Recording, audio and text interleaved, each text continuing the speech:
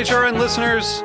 As we celebrate our 15th year, we are deepening our commitment to giving voice to the next generation of food systems storytellers, and we need your help. Our internship and fellowship programs help activate new possibilities for underrepresented and underestimated young people through experiential journalism, audio engineering, and production training. Through these unique programs, HRN helps food equity stewards build essential workforce readiness skills that expand their potential and foster economic mobility. Please consider supporting these critical programs. And with a minimum donation, you can be entered to win a dinner for two at an amazing restaurant in one of 8 cities and tickets to a concert at a great venue in one of those cities. We have incredible partners across the country who have donated, as they also share our passion for helping to educate the next generation of food systems storytellers. Check out heritageradionetwork.org/15 to donate and enter to win today. That's heritageradionetwork.org/15 to donate and enter to win today. And make sure you donate before March 31st. Thank you. World Central Kitchen is serving thousands of fresh meals to Ukrainian families fleeing home, as well as people remaining in the country. This week on Let's Talk About Food, host Louisa Kasdan spoke with Henry Patterson about his upcoming relief trip. So you're going to Poland, and I think you told me you're going to be there for at least 2 weeks. I'm going to Poland to help feed Ukrainian refugees. With Jose Andreas's World Central Kitchen, I decided that's what I wanted to do for my 70th birthday. I leave in just a few days. We all see that what the Russians are doing is contemptible. As a food person, we all love to help. It's in our DNA. And here are people who really need our help. So if you want to help the Ukrainian refugees, either with money or even your hands and heart, find hashtag Chefs for Ukraine and World Central Kitchen. We have to do something. We can help. Remember hashtag Chefs for Ukraine. This episode is brought to you by Route 11 potato chips. Made with a secret recipe and superior ingredients, their mission is to make an outstanding product in a safe and clean environment. To learn more, visit rt11.com.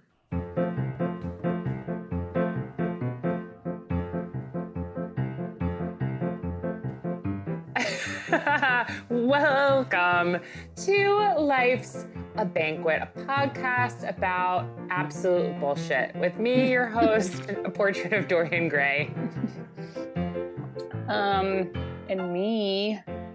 I don't even know what I'm supposed to do with that one. Dorian, the owner of Dorian's Bar. It's a bar below our producer. What is he? The sound engineer? What's your job, Armin? Yep, second one. Producer / sound engineer / PR person, Armin, has a bar downstairs, Dorian's, and I own it. And Nicole is the owner, and that's who she is today. Now, folks, right before the show, Armin, I like to call him our producer because he reminds me of Mel Brooks. Is that a fact? Yes, Mm-hmm. It's a fact. It's according to the Lord, you are Mel Brooks. Adjacent. Well, it's an opinion, actually. It's an opinion. Okay, let's get serious here, because this is serious business, folks. So before the show, Armin was confiding in me a secret that he lives above Dorian's Bar on the Upper East Side, and to which I said, I'm so sorry to hear that.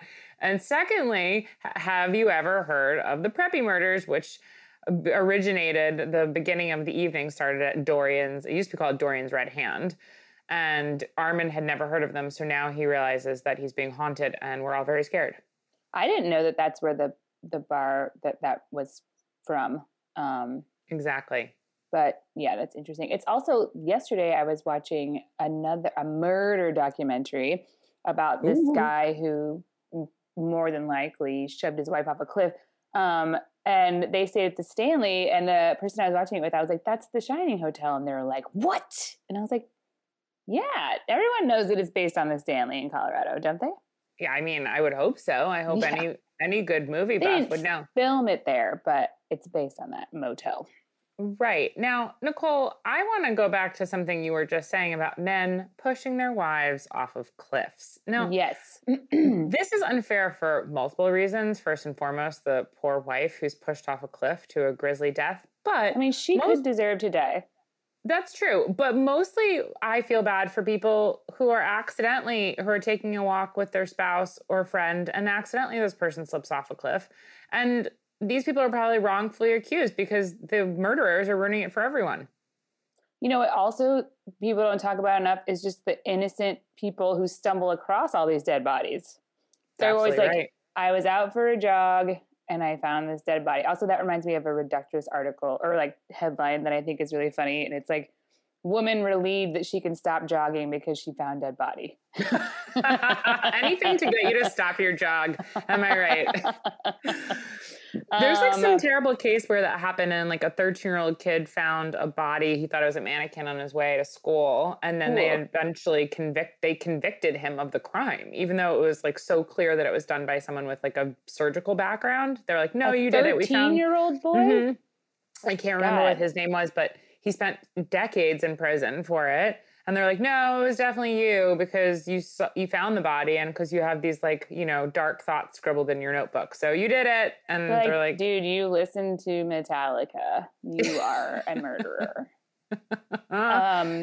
Mark of the Beast. Yeah. Wait, what was I going to say? I had a thought, but I can't remember. But was it about Ben Affleck? Well, I do have some things to tell you about Ben Affleck. But first, he died. He got pushed off a cliff. What I was going to say is in this documentary, so basically if you commit a crime in a national park, they have their own fucking force called the ISB. But these people don't actually have to have any background in law enforcement to get on this team. And there's only 34 of them for the entire national park system. Not that I necessarily think that law enforcement training is in any way good or beneficial, but it's just really interesting that the way that you get this job for the most part is you just work your way up from being a park ranger. So unbelievable. Interesting information. Very interesting. There's a podcast that I kind of like that's called Park Predators, and it's all about crimes that have been committed in national parks. It's very interesting for the outdoorsmen and the non-outdoorsmen alike. Yeah, this was a documentary on Hulu. It's like an NBC documentary, so it's not like so great, but you probably heard about this guy. He pushed his wife off a cliff and also pushed his first wife like off of a ledge of some kind. I did. I listened to that, and you know where I heard the story of it first? On Park Predators. Yeah. My favorite episode of Park Predators. I love alliteration as much as the next guy. Oh, but what I was going to say is, since you asked, I have been doing great, and I went to go play bingo at the Moose Lodge last night. Oh, what a dream. Tell us more, please. So I was told that there would be alcohol there, but when we arrived, they're like, oh no, they do serve alcohol at the Moose Lodge, but not on bingo night, apparently, because things get too crazy. Oh my God. So this is bingo for money. So it's a form of gambling. Okay. And I had never played bingo like this before. I've obviously played bingo before. I've been to lots of fun, like drag bingos in Brooklyn. And my mom, for whatever reason, bought my sister and I an actual like bingo set with like the rolling ball and like the cards. Sick. So I played bingo when I was a kid, like a really cool kid that I was. Baby bingo. So the bingo here, which some of you know if you've played like this sort of gambling bingo, there's all kinds of, so it's not just a straight line. There can be clusters, which is like 4 collections of 4. There can be 4 corners. And so every game is assigned. So you basically buy a booklet, and each booklet has, 8 boards that you can play on, that you're playing on at the same time. And they're color coded. And then you're handed a list of each game that you're going to play. So for example, the first page is blue, and there were 3 different bingo games that we played on that blue card. Then we throw it in the trash, and then we play for the next one, which is orange. So anyway, it's really complicated, and there's all kinds of other shit going on. People are selling pull tabs tableside. People are yelling over the intercom about their chicken nuggets being ready in the commissary. Please tell me you got chicken nuggets. No, because we ate before we got there because we didn't realize that they were going to be. Also, I saw them. They didn't look very good. Yeah. And then people are also playing like other games during the bingo where you can get extra money. It's chaos. So I can understand why they don't want alcohol there. It was really busy. There were lots of people there. You probably got COVID there. But was it worth it? Yes. I was like, the number of people that are vaccinated in this room is probably Me and my 4 friends that came here. So yeah, it was very exciting. And also I woke up this morning to find out a very Indiana set of laws have been vetoed and passed. So there's been this law going around here that they want to prevent trans females from playing sports in high school. And yes, of course. The worst threat to sports, as any good neocon or neoliberal knows, the biggest threat to our country and world is trans women excelling at sports. Mm-hmm. Yes, very, very, very scary. So it actually had a lot of protests, and people were obviously trying to not let that happen. It looked like it actually was going to pass, but the governor vetoed it. However, on the same day that he vetoed that law, he went forward with a law that gets rid of the need to have a permit to carry a handgun in Indiana. So now you don't have to have a permit to carry a handgun here. So that's cool. Well, they'll take care of all the other problems now that it's so much easier to just carry a gun, right? Am I right, fellow pieces of shit? Also, at the fucking bingo game, there was a raffle for all kinds of prizes, one of which was a handgun. Please tell me you won it. No, I don't want a handgun. You have been telling me how much you want a handgun ever since we met. Yes. Well, now I don't even, because I was like, how can they raffle off a handgun? Don't you have to have a permit? And yesterday you did, but today you don't. So wow, I guess it was a good day to go pick up the handgun. So fucking wow. We live. People say this all the time, like, "Oh, we're living in end times," but actually, we are. We are actually living in end times, and it's a good thing that you've gotten to play bingo before the end actually arrives. I was actually thinking that today. I was like, well, I've had one more life experience that I never had before. Yeah, exactly. What's next? I mean, bowling? Have you ever done that? Oh, yeah. I go bowling. What about mini bowling? The most popular bowling alley in Indiana amongst my friends and coworkers is Beach Grove Bowl, my hometown bowling alley, because it's open 24 hours. Oh, that's sick. You know what we used to do when I was a kid? There was a place that did disco bowling. Yep. And this was when I was a kid, when I was growing up. It was in the late 1800s, before disco was even invented. So it was all very exciting. It's the little talked about actual start of disco. Yes, in the 1870s. They tried it on, it didn't catch on. They were like, woo, we have to have a lot of fainting couches in this disco hall. Nicole, I wanted to bring up something quickly before we jump into talking about Ben Affleck, which is that I had a conversation with the folks at my local wine shop, Brooklyn Wine Exchange, the other day. A lovely woman named Kara, to be specific. She was like, you are an alcoholic. She's like, I'm calling the police. We are on your out of drinking wine habit. Because of you. We're out of wine. You drank all the wine here, and we can't get any more. No. After we had the conversation about me having an alcohol problem, we started talking about, and I don't remember why, but like Hot Pockets. And I was telling them been in the air recently. That explains a lot. Just Armin is just saying he's not feeling well. He probably breathed in a Hot Pocket. Oh, he probably bit into one right out of the microwave and burned his whole mouth off. But anyway, so we were chatting and I was like, I did an episode on Hot Pockets and allegedly they're a fucking sandwich, which bothers me because I don't view it as a sandwich. And then we started having conversation about other things that may or may not be sandwiches, which I would like to bring to your attention and get your opinion quickly. Number one, a hot dog, sandwich or not? What is the definition of a sandwich? Because that's what I'm fucking saying. It's not 2 pieces of bread. It's 1 piece of bread. Right. That's a good point. Now, but is a sandwich, if you have 1 piece of bread and you just fold it over, you're making a quickie sandwich, that's still a sandwich. But a hot dog, to me, is not a sandwich. And to be honest, neither is a hamburger. And I fucking don't like when at Henry Public how it says hamburger sandwich. That's confusing to me. But they used to call them hamburger sandwiches back in the olden times. That's why they have it on the menu, because they're obsessed with nostalgia. No, I know. They're like, believe it or not, you're actually in Prohibition era. Yeah. You've stepped into a time machine. Look at our suspenders. And that's why we insist on having live music in the world's smallest dining room. But like, what about a quesadilla? Sandwich? Well, I would say that to me could be a sandwich because 2 separate slices of bread. Like a taco, not a sandwich. There's no 2 separate sides of bread. Is a double-decker taco a sandwich? That's a good question. I don't really know. That's a tricky gray area. It's a very tricky gray area. Is a Crunchwrap Supreme a sandwich? Yes. What about like a fucking corn dog? That's not a sandwich. It's on a stick. What about if you put a stick through there is a stick in a club sandwich. There's sticks in that. But you don't use... It's just a smaller stick. No, the stick is just holding the sandwich together, though.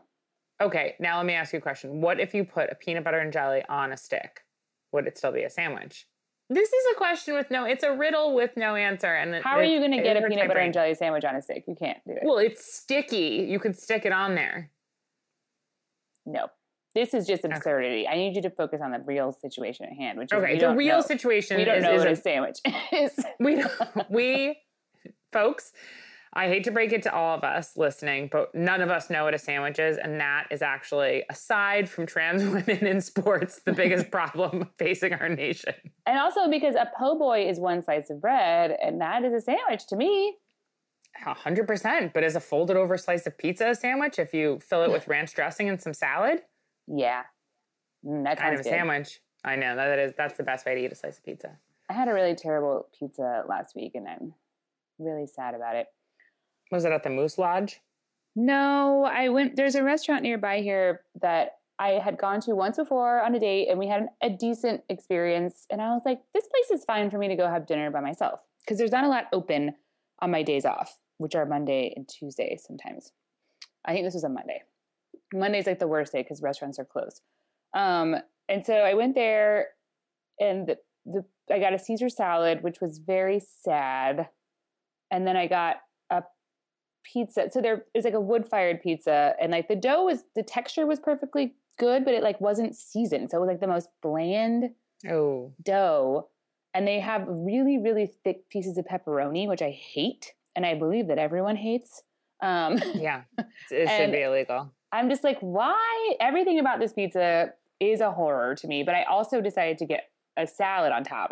They're like, if you make it Sadie style or somebody's woman's name style, you can get dressed arugula on top. And I'm like, well, I do love arugula on top of a pizza. So I added the arugula. It didn't help. And there was so much arugula on it that you couldn't even pick up a slice. I sprayed arugula all over the entire restaurant trying to eat this pizza. And it was so not enjoyable. And sitting at the bar by myself was not enjoyable because the bartender was serving the whole restaurant. So it was just a bad experience overall. And I haven't gotten over it. And I don't know if I ever will. I'm so sorry for you. I'm going to tell you one quick sad story. Is that this morning I went to go get my car inspected, and they said they couldn't take it. They're like, you have to come back another time. And I got back in the car and started hysterically crying. It made me so sad. And I was like, why am I crying about this? And I was like, oh, right. You're on your edge of sanity. You're at your breaking point of having to do things. And I was just like, stop crying. And I'm like, I'm getting more and more hysterical because I had just been like, I just need this one thing to work. And I'm like, I do everything alone. I do everything alone. Why is this happening to me? And I was like, get it together, Tangora. There's people all over the world suffering in such serious ways. This is not a problem. It's fine. Well, I think that they could have just been like, we'll take the car, you sad, lonely woman. I was like, you dumb fucking assholes. What's the problem? I just drove all the way down here. You can't just leave it parked on. I was like, I'll park it on the street. They're like, get out of here. They're like, ma'am, please leave. They're like, you're crying. You have an alcohol problem. Please stop stealing all of our wine. They're like, there's too many wine bottles in the fucking backseat of your car. When you open the door, 30 wine bottles fell out, so there's no parking spots now. Anyway, that's my pathetic, nightmarish story for the day. I'm sorry, but who among us hasn't just sat down and cried for the smallest thing that goes wrong in your life? Is just the breaking point, and you have to weep. I'm at my point break. Somebody call Patrick Swayze. Speaking of people who don't have to do everything alone, I think it's time for our Ben and Jen update. Let's hear it. Are you ready? Also, Yes. I'm sure we've thought of this before, but maybe not, is that their initials together are BJ. Uh-oh. So from now on, I'm just going to start referring to them as Beej. Love it. I wish you would. So Beej had purchased a home. Presumably they are going to live in it together, but we don't know. It costs 50 million American dollars, but in case you're wondering, that's 37 million pounds. Just so The house weighs 37 million pounds? No, an article, when I was looking this up, there were like 3 articles in a row. They're like $50 million house. And then it was like $37 million house. And I'm like, what? And I'm like, oh, it's pounds. Fucking pounds. Yeah, it has not 1, not 2, but 17 bathrooms. Wow, that's amazing. They can shit in a different toilet every single day of the week. For 2 weeks plus 3 more days. That's true. That's better math. And they're living in Bel Air, the home of the Fresh Prince. So that's really the only update that I have for you guys. But I just wanted you to know about it. The beach. That's amazing. They're moving in together. Things are heating up. It's getting serious. I just deeply do, and this is not just because of my hatred of rich people, but truly don't understand why someone would need to live in a house that big. To me, no matter how much money I ever had, I would never be like, more house. There's just, I like the feeling of coziness to a certain, you know what I mean? Not as necessarily as cozy as I could probably expand beyond my apartment someday, but I'm just saying a house like that, what's the point? My house is too big even for me. My 3-bedroom mansion. I feel like you do live in a mansion. It's not quite insurmountably big because I only have 1 bathroom. But it's weird to think about living in a house where if you didn't know what room the other person was in, you wouldn't find them for months. Yeah, exactly. You're which toilet did you shit in last week? They're the one, to make 2 lefts and a right, go down this, you have to give them directions. They're lost. Yeah, it's ridiculous. I was in the pool house bathroom. Yeah. So, I like to think this is just because she has a poop phobia and she's I need a house where this man will never know that I poop. There have to be at least 16 bathrooms in between me and the man that I am sleeping with pooping. I don't know what she's going to do when they become infirm and they have to poop all over each other, but whatever. Which is right around the corner because they're in their 50s and they don't have long left on this earth. You know what? They could be into poop. We're just assuming they're not. They could be into scat play for all we know. I guess then they're you know what we need is 17 different places where you can tidily have sex that involves poop.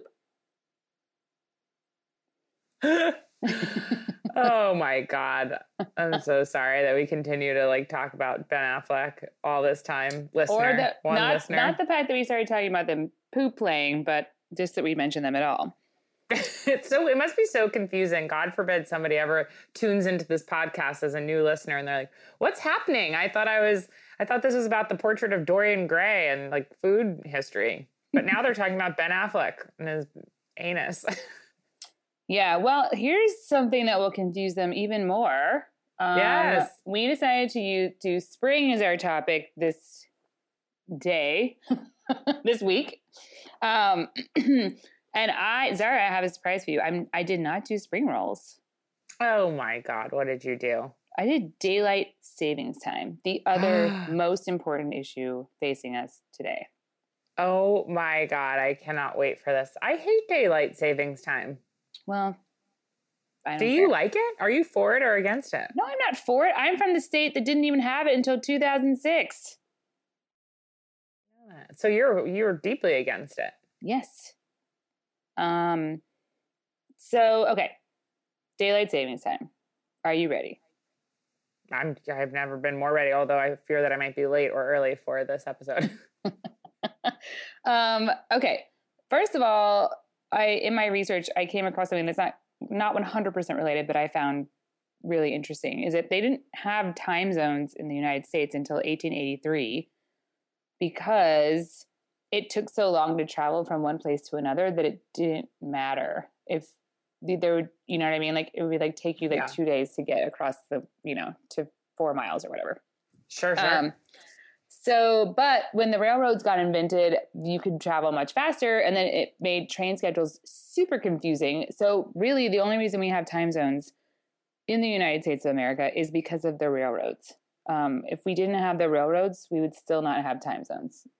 Really? Well, Wait a minute. So it would just be the same time everywhere? Yeah, like assuming we didn't have railroads, and also assuming that no other speed technology was developed for traveling, we would not have a time zone. Yes, and we were talking about daylight savings time at work the other day, and my boss was like, we should just make it the same time all over the entire world. And we were like, okay, buddy. And then I was like, we can't do that because then we could never say it's 5 o'clock somewhere because it wouldn't be true. Oh my God, amazing. Genius. So this is something that I literally did not know, is that daylight savings time just refers to when you set the clock ahead. It's not the entire process of setting it back in the fall. So like daylight savings time is literally just referring to when we spring forward. I wish that the audience could see your hand motions because you just did an adorable little bunny springing motion. I'm springing forward, a hippity hop. So cute. So did you know that though? Of course I didn't. Okay, great. I don't know anything about daylight savings time except for that as someone who's raised in a foreign state where we didn't observe this my whole life, I feel like there's some stuff that you would know that I would not know. No. Okay. So anyway, this is important because when I refer to daylight savings time going forward, we're going to be talking about like that springing ahead process, but I'll try to clarify and make it not too confusing. Please do. For those of you tuning in to hear us read aloud from the picture of Dorian Gray. Okay.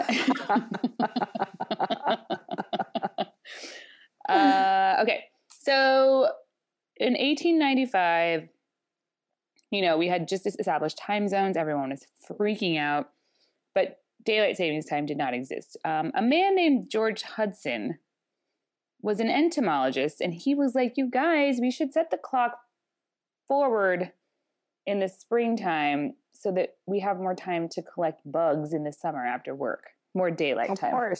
Of course. I don't know why in every history of daylight savings time, this guy is mentioned. I think he just casually said this to one of his friends. Like he never this never happened.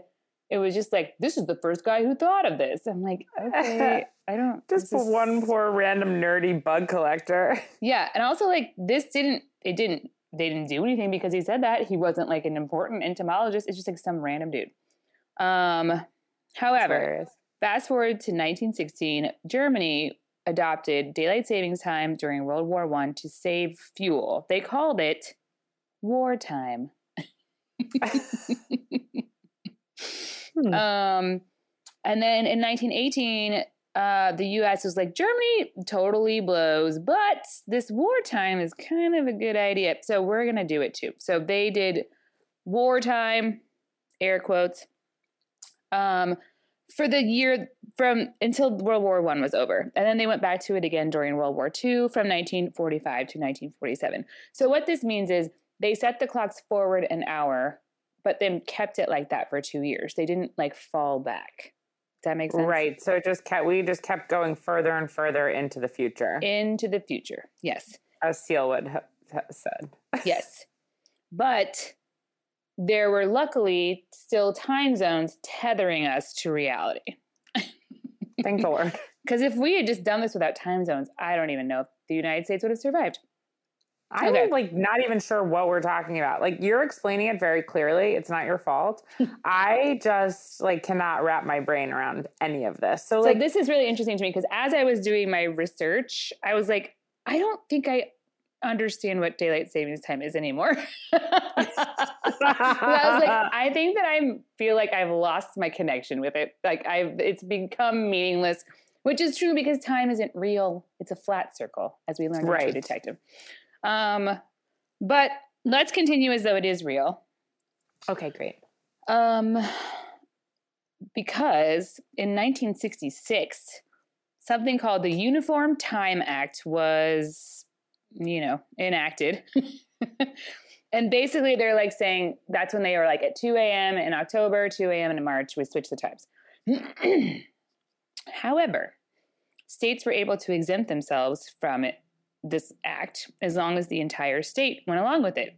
However, Indiana must have exempted itself at some point because it was never daylight savings time here when I was a kid. But there are certain counties in northern Indiana which are basically kind of like commuter towns for Chicago. They just happen to be in Indiana that stayed with daylight savings time because people who lived there majorly worked in Chicago. So it just be too confusing for them to like drive home for 30 minutes and then be in a different time zone or time, whatever. Time. Which is, I mean, whatever, that's fine. But so I don't know how Indiana got out of the rule that the entire state has to go along with it. We did it. But in 2006, we caved and we went to regular old daylight savings time. The only two holdouts are Arizona and Hawaii. So it sort of makes sense to me. Well, it makes sense to me that Hawaii would do it because you can't just like drive across Hawaii state lines and be like, oh no, what time is it? But in Arizona, you can, which is wild. How funky there's is also your chicken? Not that funky. There's a whole episode of The West Wing, the now much maligned West Wing. How do you say all West Wings are bastards?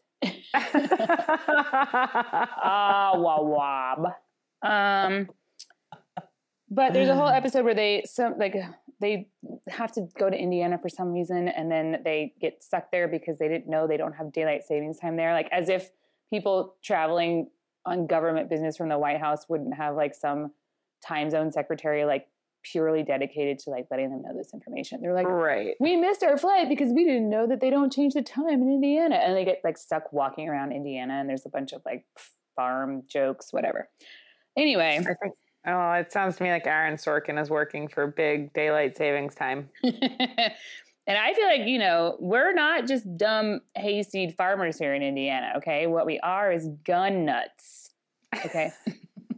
Gun nuts who like an extra hour of darkness in the morning and in the evening when they're collecting bugs because they like to collect bugs in the dark, especially lightning bugs. Isn't that right, Nicole? Yes, that's the only kind of bug that I would like to collect. Because I don't like What other bug do you want to collect? I mean, what's the point of collecting a bug that is not glowing?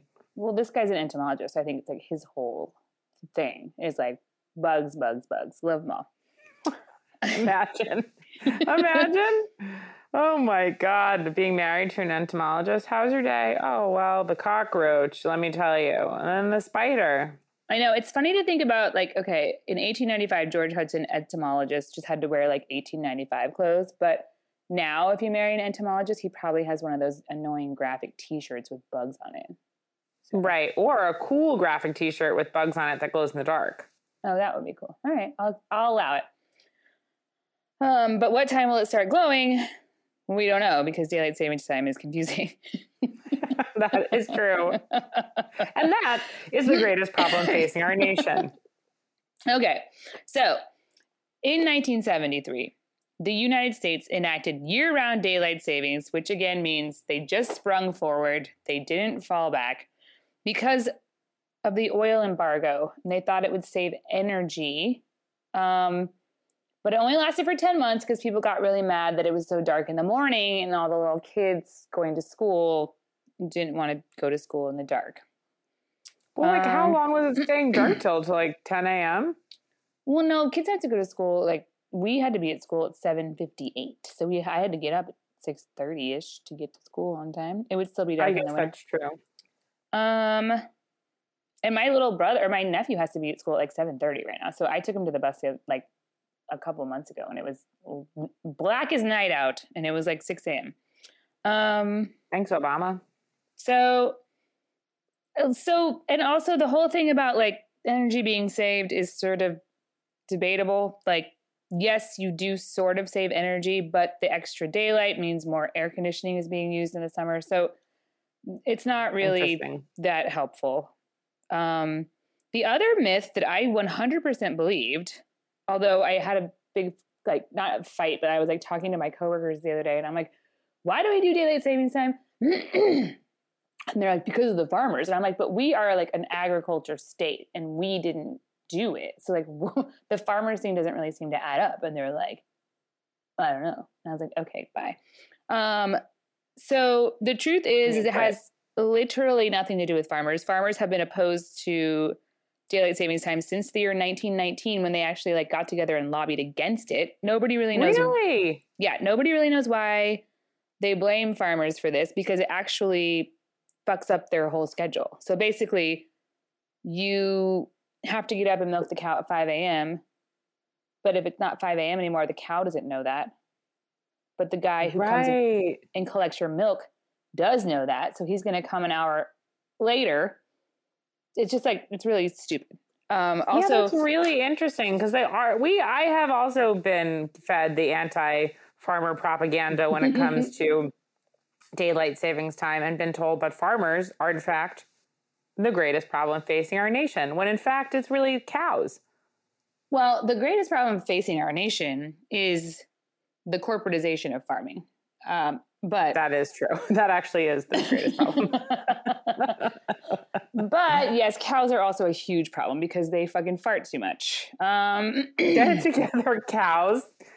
So yeah, farmers, we can't blame them. It's not their fault. But because farmers are completely not involved, I really don't have a food link to this. So I decided to literally out of desperation, Google daylight savings time recipes. And of course, because of the world that we live in, there are like a million articles because people will just put daylight savings time into the article title during daylight savings so that people will click on it. So what the hell, tricksters? Listen to these desperate attempts for people to mention daylight savings time in the same sentence as recipe. It is hilarious. Savior has an article that was like, you know, what to cook during daylight savings time, literally. And this is how they're really trying to make it all work. They're like, after you figure out how to reset all of your clocks, as if that takes such a long time. After you wipe the sweat off your brow from resetting all your clocks all morning long. You don't have time to make a long dinner, so you just need to toss a salad or make a sandwich. Do you mean toss a salad, like eat somebody's ass, or make it like a salad out of green leafy vegetables? You know the answer to that. Okay, so Food and Wine has 9 quick brunch recipes to compensate for daylight savings time. Great, let's hear it. I'm not going to give you the recipes. I'm just reading you the pathetic attempts to include the word daylight savings time in a recipe article. Refinery 29, famous food website. 5 easy weeknight meals to make with that extra hour of sunlight. Nope. No. Cool Mom Eats. 5 easy dinners that pair well with daylight savings time. She just like, this pairs well with daylight savings time. She's not even trying. For some reason, everyone's like, daylight savings time is coming. You better have a quick dinner in mind because there's less. You are running out of time in the day. Like, what are you talking about? Wow, dude. And then Country Living says, avoid the dreaded daylight savings energy lag with this delicious trick. And I did look up the recipe for this. So the delicious trick that Country Living wants you to use to avoid the dreaded daylight savings energy lag is morning energy mocha balls. You know what? I will say that without a mocha ball, my day is usually complete shit. Yeah. Just shove one or two of those mocha balls pop them right into your mouth, keep them in your cheeks like a chipmunk. And when you're ready, just you nibble or suck off a little bit of it as you go along. Yeah, that's the only way that I can avoid the dreaded daylight savings energy lag as well. I need a mocha energy ball of some kind. And a mocha exercise ball. I am so tired, you guys. Do you mind if we just like pull over quick so I can get a mocha energy ball? Yeah. Also, I like that it's like 9 quick brunch recipes. Like, okay, so it's brunch, but even though it's daylight savings time, which happens on a Sunday, so the weekend is over, you still need really, really fast brunch recipes just because it's daylight savings. It's just so stupid. Well, you know, I like to celebrate daylight savings and take off the whole week. So if you're like yeah. me, which I'm assuming you are, you're basically all, and also you know how much I love brunch. Where I'm having brunch every day that week. It's vacation, baby. Make me a stuffed French toast to go. Yeah, well, you better make sure you have plenty of mocha balls so you have energy to make your stuffed French toast. Mocha balls. To be honest, and I hope this isn't offending our listener, but I'm against balls of all kinds. Meat, energy, or otherwise. Just kidding. I like meatballs. But the whole like ball craze, if you will, of like maybe began 4 or 5 years ago of people being like, you know what? You can just take all this food, squish it up together, roll it into a ball, put it in your pocket, and eat it whenever you need it. And I don't really care for that. And I don't like to yuck anyone's yum, but it's not for me, the ball thing. I don't like it either. And I don't like cake pops, which is of course another not. ball on a stick. So maybe a sandwich. We don't know. Is a cake pop a sandwich? Discuss. Well, that is very fascinating. And it establishes what I've felt since I was first born, which is that I hate daylight savings time, and I still don't understand it. I don't know if we eliminated it, if it would be later or earlier, and I don't want to. Okay, sorry. I forgot. So the whole reason I started looking this up is because they're actually trying to, there's a bill in Senate or Congress or on the president's desk, who the hell knows? I can't remember that. I'm just a Bill cartoon, but I'm just a Bill sitting on top of Capitol Hill. Right, but I know he's on Capitol Hill, but like from there I'm lost. But so basically the bill is saying that we would make daylight savings permanent. But until I did this research, I thought making daylight savings permanent meant that we would keep springing forward and falling back. And so I was like, why the fuck would this be any sort of legislation on the books right now when it like almost all of the world is opposed to switching times? But in fact, the bill is basically set to pass or not pass we could make it permanent. So we could permanently spring forward for the rest of our lives. So we would just keep springing forward and never falling back? No, you don't. You set the time ahead like you did last weekend or whatever. Yeah. And you don't touch your clock ever again unless the power goes out. You just spring forward one time and then we're done with it for the rest of our lives. Yeah. How interesting. Huh. So then you get to have that hour of daylight in the winter that you don't have. The sun will set at 5 in the winter instead of at 4. Depending on yes, why don't we do that? Why do we need the sun to set at 4 to make people more depressed in the wintertime? It makes no sense. Yes. But if you do that, then it is the sun sets later. So that the children will be getting on the school bus in the dark is basically what the issue is. But I don't care give a fuck. Them. I'm not having children. So for me, this is perfect. I don't care when they get on the bus, light or dark, whatever. Put reflective clothing on them and leave me alone. Get them a glow-in-the-dark bug shirt and let's fucking do this thing. Okay. So it is possible that Joe Biden could make his only good presidential choice by signing this into law, that we will have daylight savings time permanently. That would be amazing. Joe, do it. We did it, Joe. Joe, if you do that, we'll send you so many mocha balls, Joe Biden, if you fucking do this for us. Oh my God, that's hilarious. I think she was talking, what nobody knows about that famous clip with Kamala Harris is that she was actually talking to ex-Saturday Night Live star Joe Piscopo. I think she was talking to Joe Namath.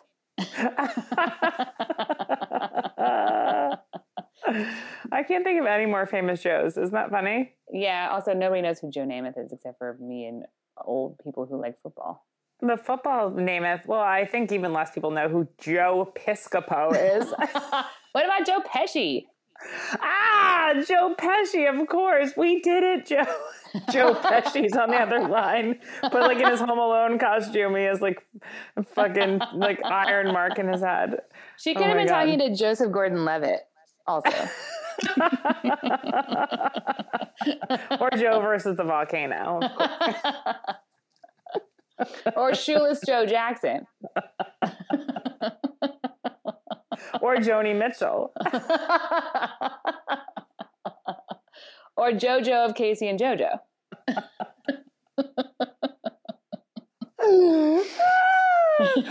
Oh Oh, man. Or Jodie Sweetin from Full House. Okay, let's take a break before we get too stupid and our brains pull out of our ears. Okay, come back, please.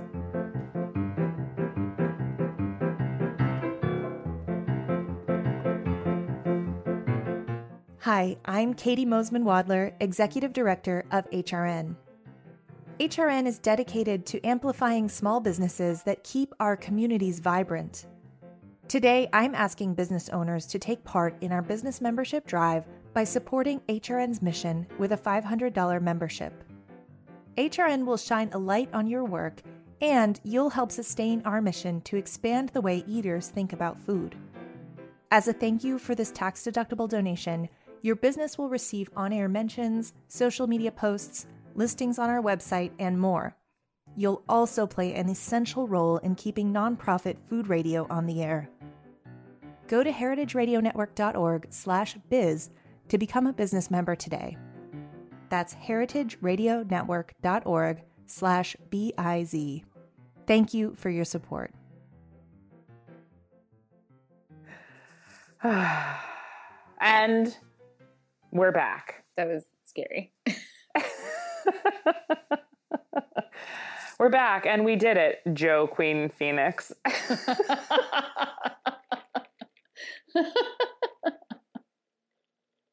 Well, I am glad that we did it, Joe DeC. We did it, Joe DiMaggio. Okay.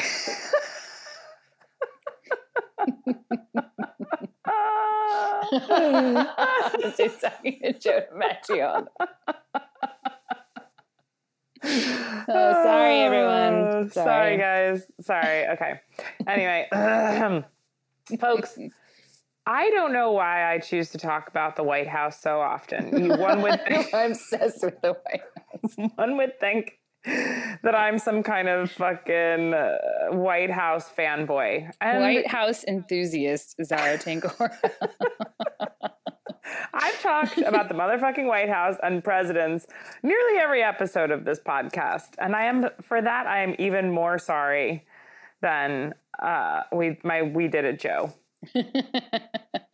Piscopo. Okay, but I'm going to talk about the White House yet again. And you're going to have to just deal with it. So today, folks, I'm going to be talking to you about the history of everyone's favorite event and the biggest problem facing our nation, the Easter egg, the White House Easter egg roll. Controversial. Controversial and also a sandwich. Wait, so they roll? I thought they just did an Easter egg hunt.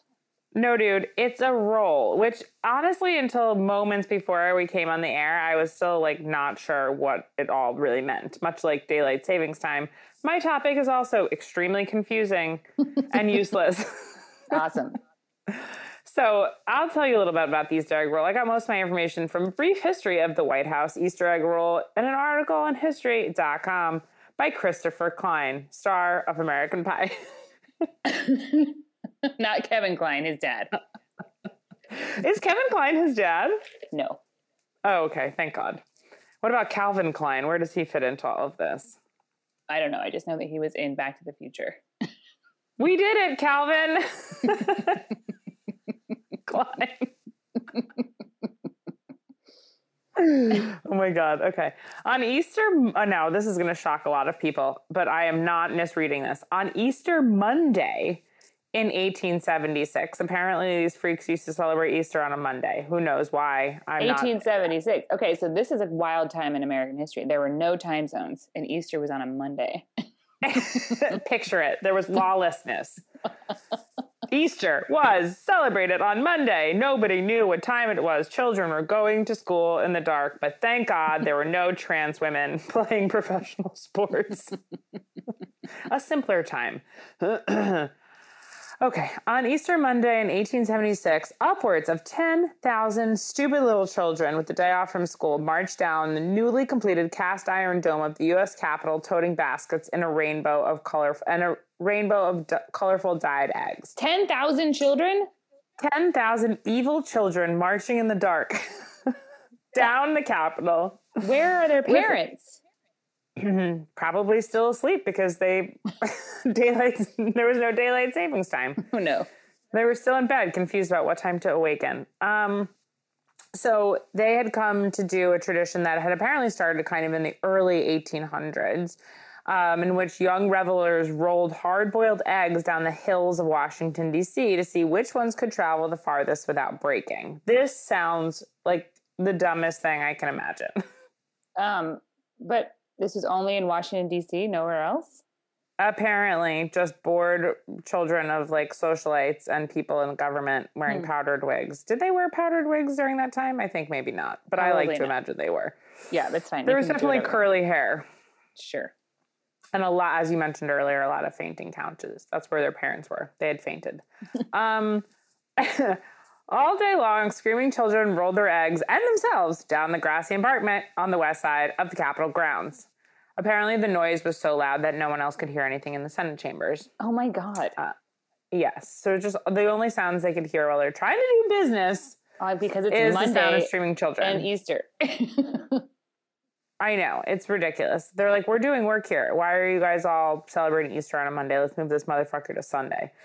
Okay. So the business of the country ground to a halt as the congressman exited the building to witness the commotion and, even worse to them, the ensuing destruction. The throng of frolicking children wore the grass completely bare.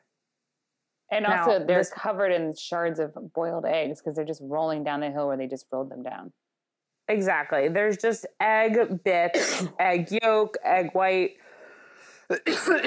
everywhere. Okay. Sorry, I'm also coughing. I think it's sympathy cough. Okay, so like basically they're already strapped for cash at the time, and the Capitol grounds was about to have a big centennial bash that was like 3 months away. So Congress was like, nah, we're not going to have this fucking bullshit keep going on. We can't afford to fix like these damaged grounds because these kids are fucking rolling eggs grinding eggs into the grass. Well, so maybe they shouldn't have spent so much money on a pointless Capitol building. You know what I'm saying? That's very fair. So Congress is like, we're passing this law, man. It's called the Turf Protection Law, and it's to prevent any portion of the Capitol grounds from being used as playgrounds or otherwise. Rude.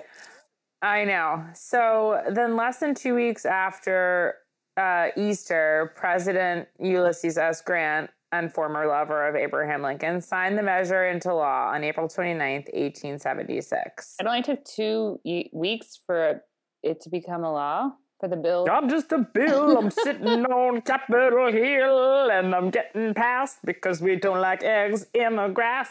That's how it went. The song, I just remembered it. Yep, that sounds right. So rain washes out the Easter festivities the next year, but when the egg rollers try to like come back in 1878, the fucking police, they all get shot and killed by the police. They shot 10,000 children to death. Like we said, no eggs, folks. I don't know what you want us to do about it. We can't afford to put more grass back here. You must die. We couldn't see them. It was still dark out when they arrived. The District of Columbia's disappointed children found a warm welcome on the other side of Pennsylvania Avenue, where your favorite president, Nicole Rutherford B. Hayes, had instructed the guards to like let the kids in the White House backyard. Yeah, I always call him Ruth. Oh, Ruthie B? Yeah, short for Rutherford B. Hayes. Okay, so the way this article is written is, I'm sure, factually incorrect to make it sound better, but they're basically making it seem like these kids were not told they weren't supposed to come because apparently they all showed up. The police were there and were like, fuck you guys, you can't come over here. And they all turn around crying. And then the president's like, come on over here, everyone. It doesn't make any sense.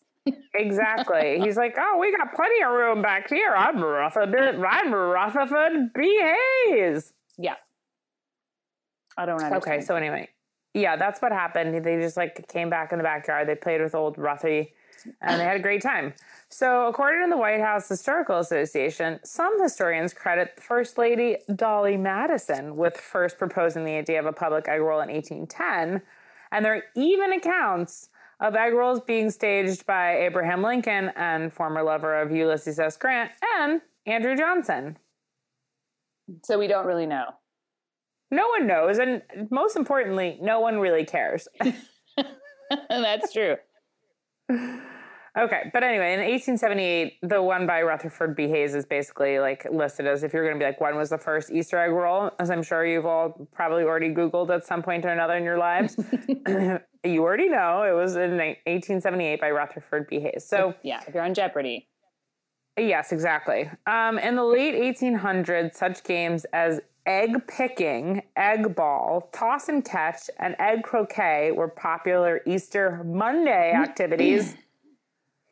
Okay, Easter egg croquet, where you hit an egg with a mallet. Exactly, and you watch it smash.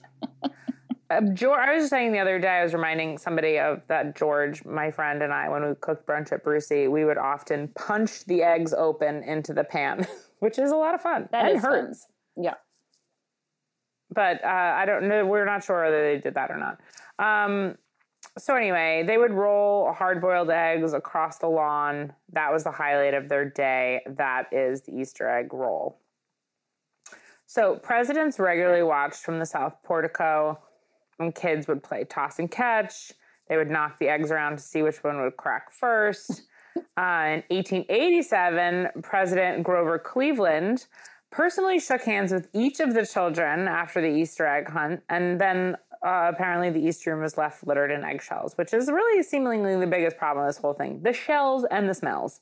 Also, like, this guy just like, okay, I'm going to shake everyone's hand. There's like 300 sticky-handed children here. I'm going to touch all of them. It was pre-COVID, I guess. Yeah, well, exactly. He had no idea what was coming. Now, 2 years later, and I'm going to go ahead and admit something right now.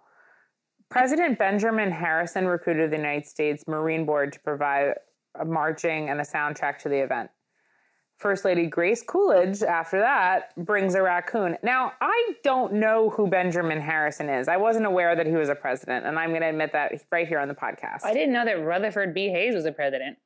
Oh, really? I knew Rutherford B. Hayes. I don't know Benjamin Harrison. And I know Benjamin Harrison because he's from Indiana. Also, we talked about him on a couple of podcasts ago. We did? Benjamin Harrison? Yeah, because I don't even know what I was doing the podcast on, because as soon as the podcast is over, my memory is erased. But yeah, the Benjamin Harrison house is here in Indianapolis because he lived there.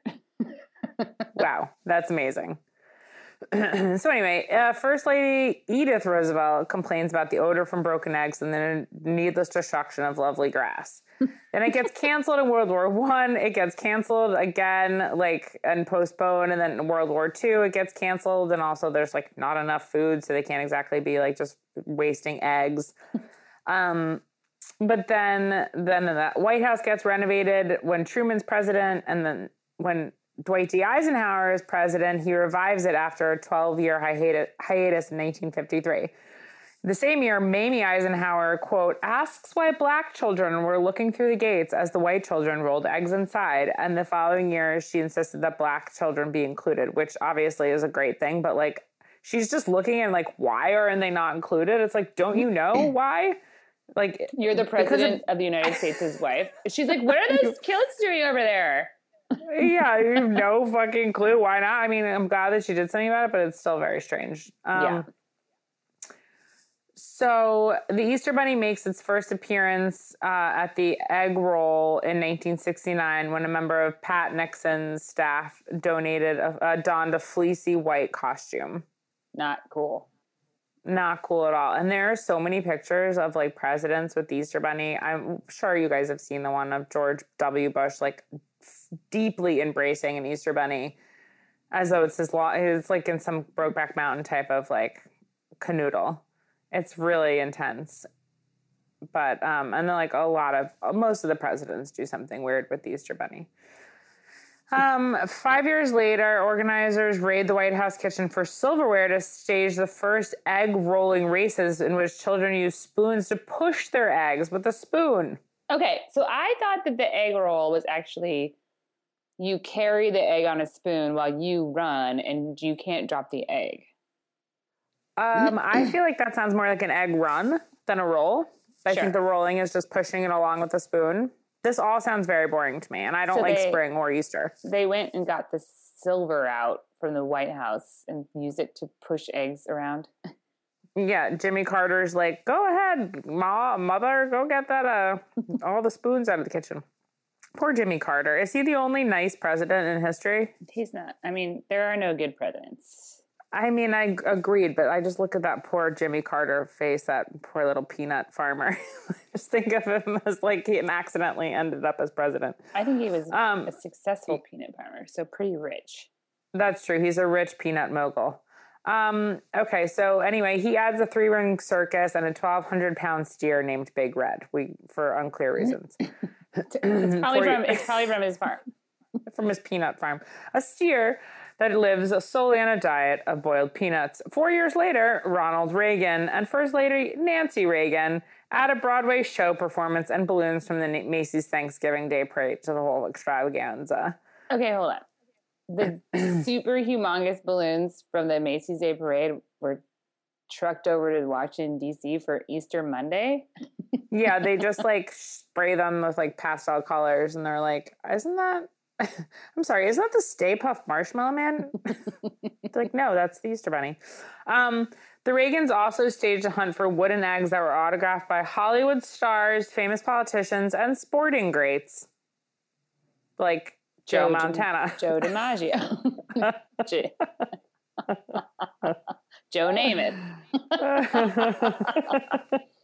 Meanwhile, the entire time, they're still not admitting that AIDS is real. That's true. We did it, Joe. Stalin. Yeah, subsequently not admitting that AIDS exists. Okay. So then I took this headline from an article in the year 2006 from the New York Times, an article written by Elizabeth Bumler entitled "The Egg Roll Again, apostrophe, becomes a stage for controversy." This is also the same year that Indiana decided to get rid of not having daylight savings time, just as a reminder. This is a big year. Washington. It had to happen. Washington's culture wars have now reached the Easter Bunny. Some 200 gay families are planning to attend the annual White House Easter egg roll next Monday to showcase themselves to the nation and President Bush. But some religious conservatives say the families are, quote, crashing the public event and exploiting children for political ends. Okay. She's saying that the gay couples are coming to showcase themselves? Correct.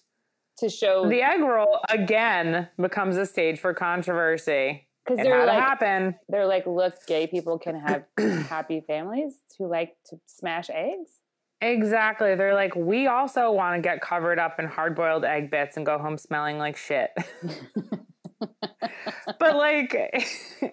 But it's just the fact that like people, to me, it's just interesting. People like constantly are like liberals are like, oh, the New York Times, it's like the mecca of like, you know, leftism and inclusivity. Like this is just 15 years ago. You know what I mean?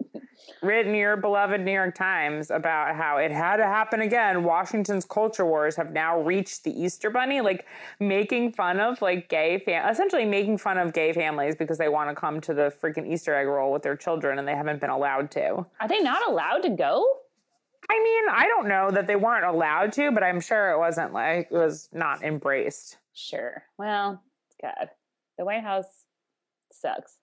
And this is why I love the White House so much and can't stop talking about it. So here's a couple of stupid facts. More than 35,000 tickets are distributed each year by a public lottery. 35,000 people go to this thing? Yes, dude. Imagine the aroma. I can't even picture 35,000 people anywhere. Do you know the amount of chicken? I know, it's crazy. So how many people fit into Market Square Arena? I don't know where that is. Market Square Arena? Yeah, is that in Indiana? Market Square Arena is in New York. Market Square Arena is in New York? Yeah. Are you talking about Madison Square Garden? Yeah, whatever. Oh, those are different things. Those are different places. Maybe Market Square Arena was in Indianapolis. It's not there anymore. Okay, great. Madison Square Garden, I have no idea how many people fit in there. But probably about 35,000. No, more than that. Okay, well, I said I didn't know. Oh, yeah. Market Square Arena is in Indianapolis, but you can only put 16,000 people in there, not enough to go to the egg roll. Oh, we got to get like 2 1/4 of those, then we got an egg roll going. So 2016's event featured a musical performance by India Menzel, cooking demonstrations by celebrity chefs, sports clinics, a yoga garden, and the first ever White House fun run. Now this last part really gave me a chuckle. There were bands performing on different stages. Ariana Grande and Jim Carrey were there. And there even was a reading circle with President Obama. How many people were there at the reading circle? 35,000. It was the Earth's largest circle. Well, I hope you had a microphone because I don't know how they could have heard him in the back at Market Square Arena in Indianapolis, which was demolished like 30 years ago. And that is my story, friends. That's good. We did it, Joey Lawrence. We did it, Joe Rogan. We did it, Joe Cocker. We did it, Joey Ramone. And we did it, Trader Joe's. We did it, Joey Buttafuoco. Okay, that's it. Nicole, should we talk about some of our favorite things about our top 3 favorite things about spring? Sure. You have to go first, though. Okay, now, folks, I believe I've said this on the podcast before many times because I feel strongly about it. I don't really care for spring. It's just not my favorite season. There's a combination of reasons why. I don't like dressing in the morning one way and then becoming extremely hot in the middle of the day and then freezing cold later at night. I don't really love the colors. I get allergies. Bunnies are cute, but they also shit everywhere. So anyway, there are some things I like about spring. I like peas and asparagus. Sure. And spinach and morel mushrooms. I like Reese's eggs. Me too. And I like lilacs. Oh yeah, lilacs are nice. They're beautiful. Yeah, they smell wonderful. Well, I like spring rolls. Ugh, delicious. I also like summer rolls, but we'll have to talk about those at a later date. Summer rolls also very good. I like springing into action. I'm really into that, you know? Of course, everybody knows that about you. Yeah, really just like spring. I don't want to spring forward for daylight savings time, but I just want to spring into action. Yeah, of course. And, I guess pogo sticks are cool, like the springy thing that they involve springs. So pogo sticks are great. They're dangerous for your genitals. Oh, did you say hot springs? Yeah, hot springs are good.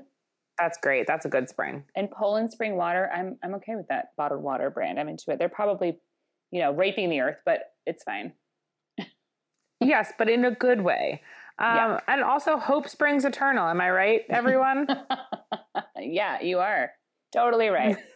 We did it, Joe D. Foster. Guys, what an episode. Am I right? Is everybody ready to just go out there and catch a baby bird and make it their bitch?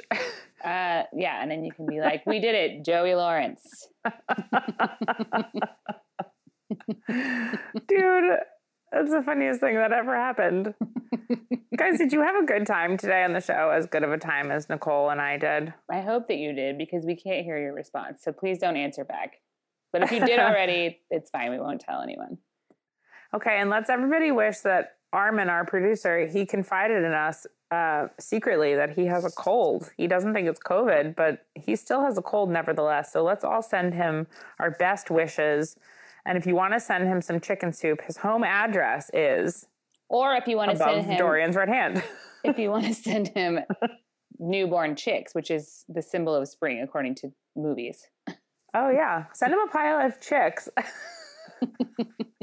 If you want to send this strange man a box of little baby itsy bitsy fuzzy chickens, just send it to your favorite bar, Dorian's Red Hand, and they'll bring it on up to him. Okay, thank you very much. Hasta la pasta. Bye-bye.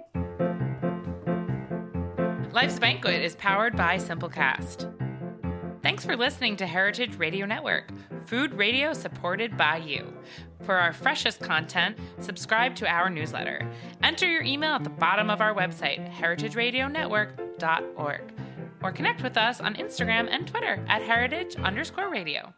You can also find us at facebook.com/Heritage Radio Network. Heritage Radio Network is a nonprofit organization driving conversations to make the world a better, fairer, and more delicious place. And we couldn't do it without support from listeners like you. Want to be part of the food world's most innovative community?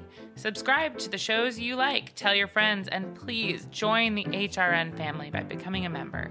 Just click at the heart at the top right of our homepage. And thanks for listening.